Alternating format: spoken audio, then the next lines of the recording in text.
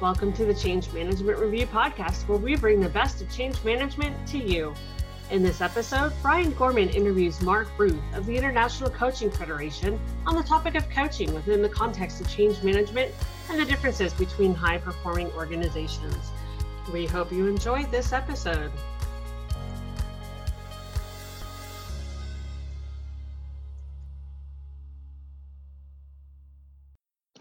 Hello, I'm Brian Gorman, Managing Editor of Change Management Review.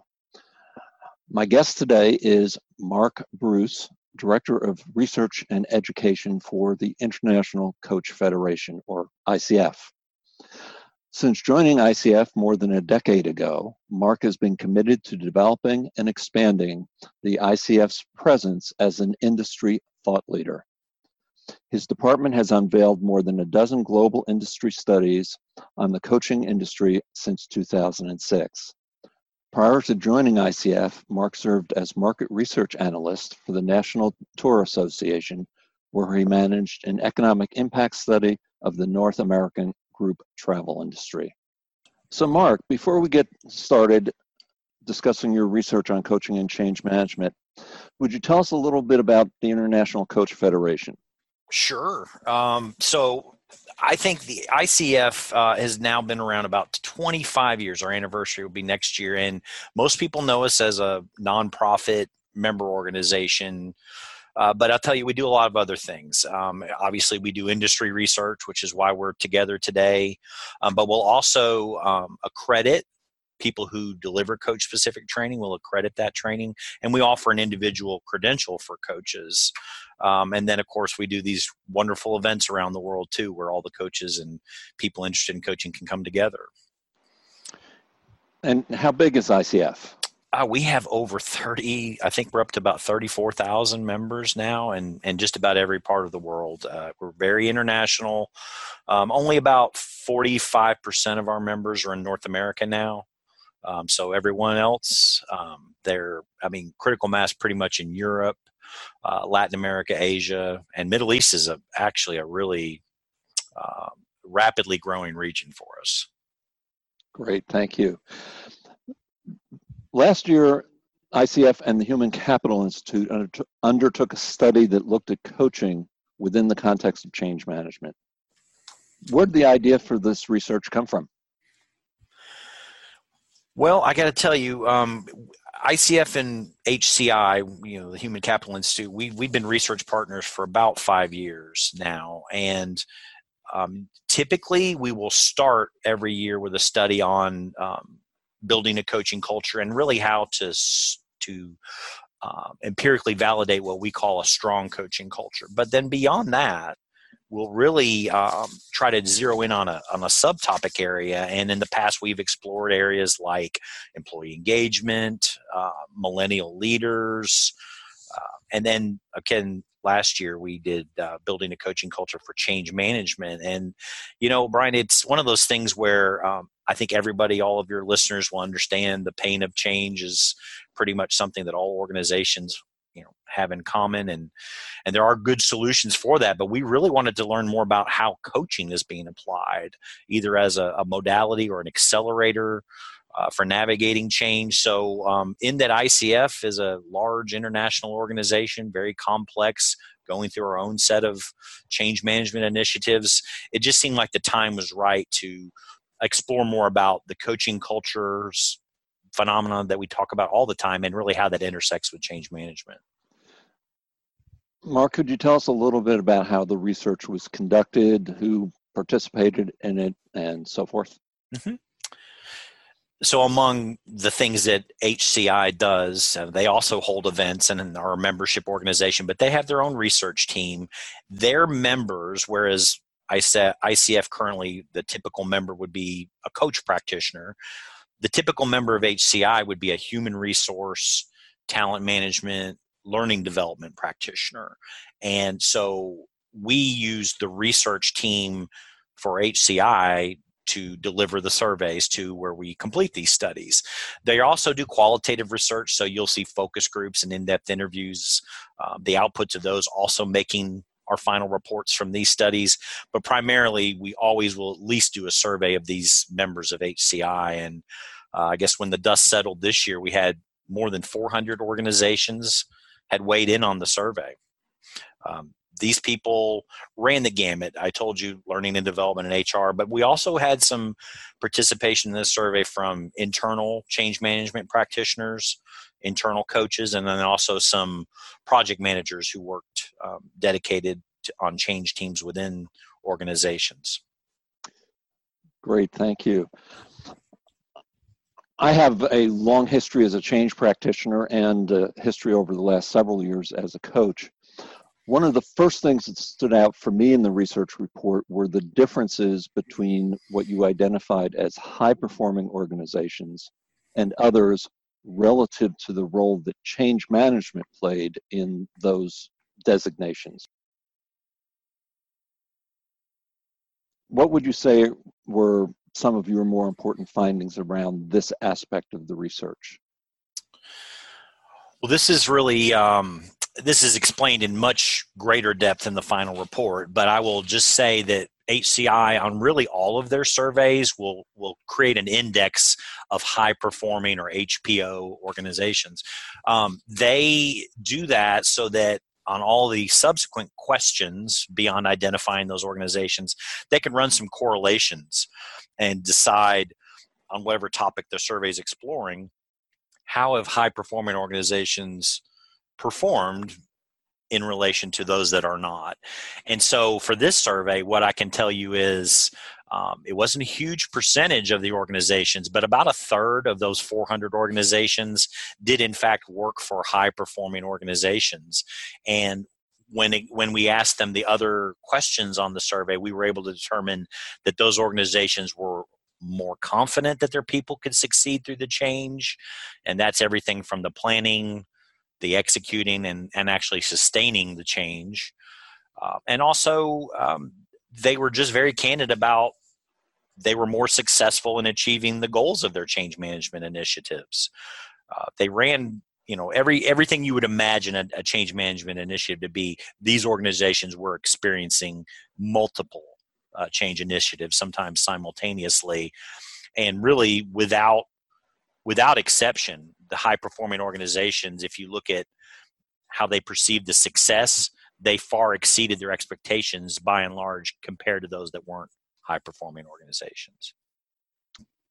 You looked at the role that various learning and development activities played in change management. For me, as a coach and a change practitioner, there were important findings here as well. Could you talk about some of those findings, Mark?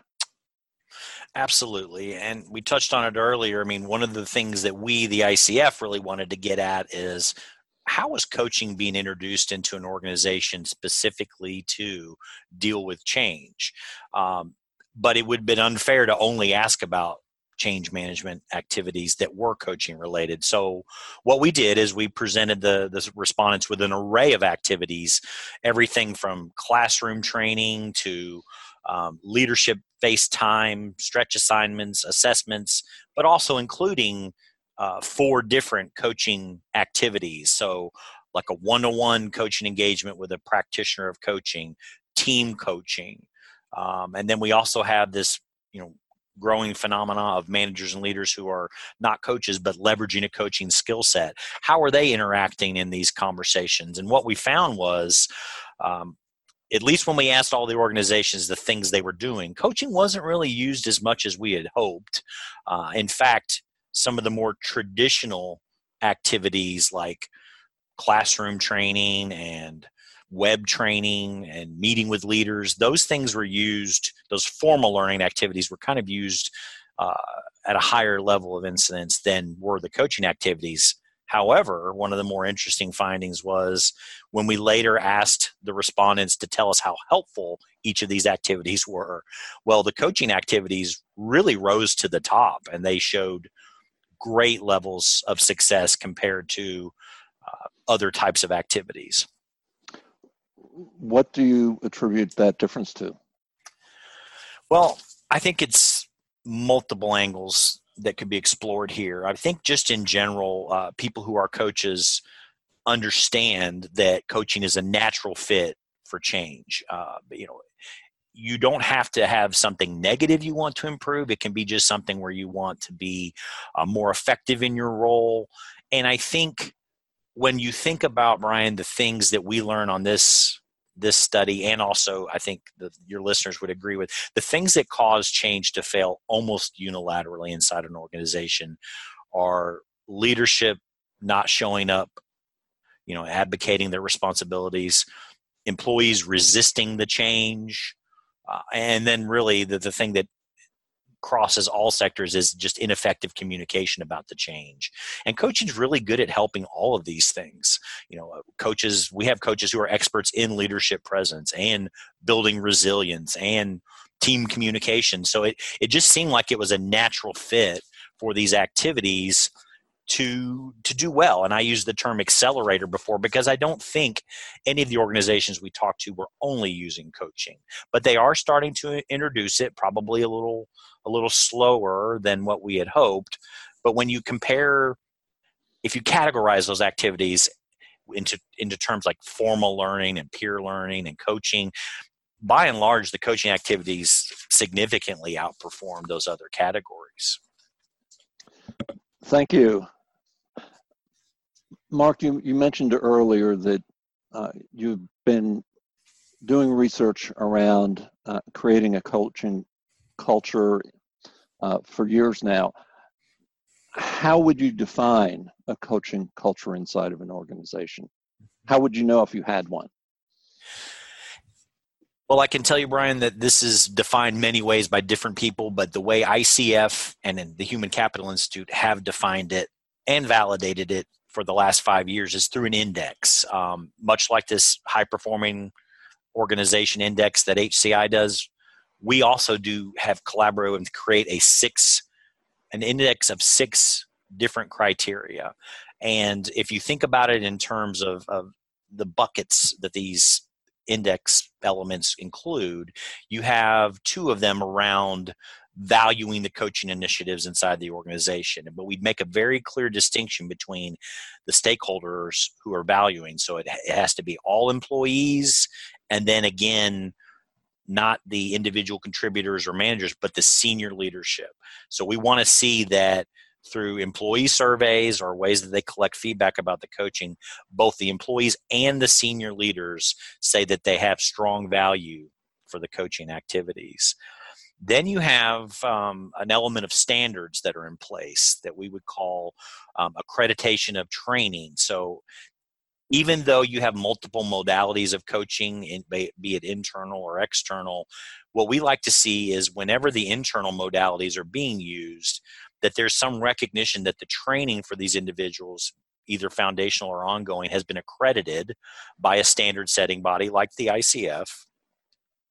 And then the other elements are really about how it's being delivered and in the context, how pervasive it is. So if all 3 of those coaching modalities are being used for different people, different levels of the organization, and for different purposes, then that is an index element as well. And then there is notion about how coaching is being portrayed as a standalone element. And we look for the coaching activities actually having a dedicated line item in the budget for the organization, typically in the training budget. And then finally, a good element to look for is that it isn't just coaching being received at the highest levels of the organization. It's not just the C-suite or the SVPs getting the coaching. It's really that all employees have an equal opportunity to receive coaching from a coach practitioner. And if those 6 elements that I described very briefly, if an organization can indicate positively in 5 of the 6, then we would consider them a strong coaching culture. And in this most recent survey, about 15% of the organizations did in fact have a strong coaching culture. And of that 15% mark, did they tend into, again, the high-performing organization classification in this study? I can say, without a shadow of a doubt, there's a strong correlation that the strong coaching culture organizations were more than twice as likely to also be high-performing organizations. And, not to get in a great bit of detail about the HPO index, but it's essentially organized into two domains: talent outcomes and business outcomes. So if you think about the strong coaching culture organizations, they were outperforming in these talent and business outcome domains relative to their peers. And among those outcomes that are on the business side is large-scale strategic change. So I feel like it's not only a natural fit when you think about change and coaching being used together, but even at the system level across the enterprise, these stronger coaching cultures are really just managing change better. Mark, are there other findings out of this study or your other studies that are important for change practitioners to be aware of? Well, I have touched on most of the high-level findings, and I will say that the final report we have available, which is 30-some pages long, it's going to give you more context around each of these areas. We just simply didn't have time to talk about it today. But I will say that, it doesn't really matter how coaching is introduced into an organization, whether it be from the top down or from the bottom up.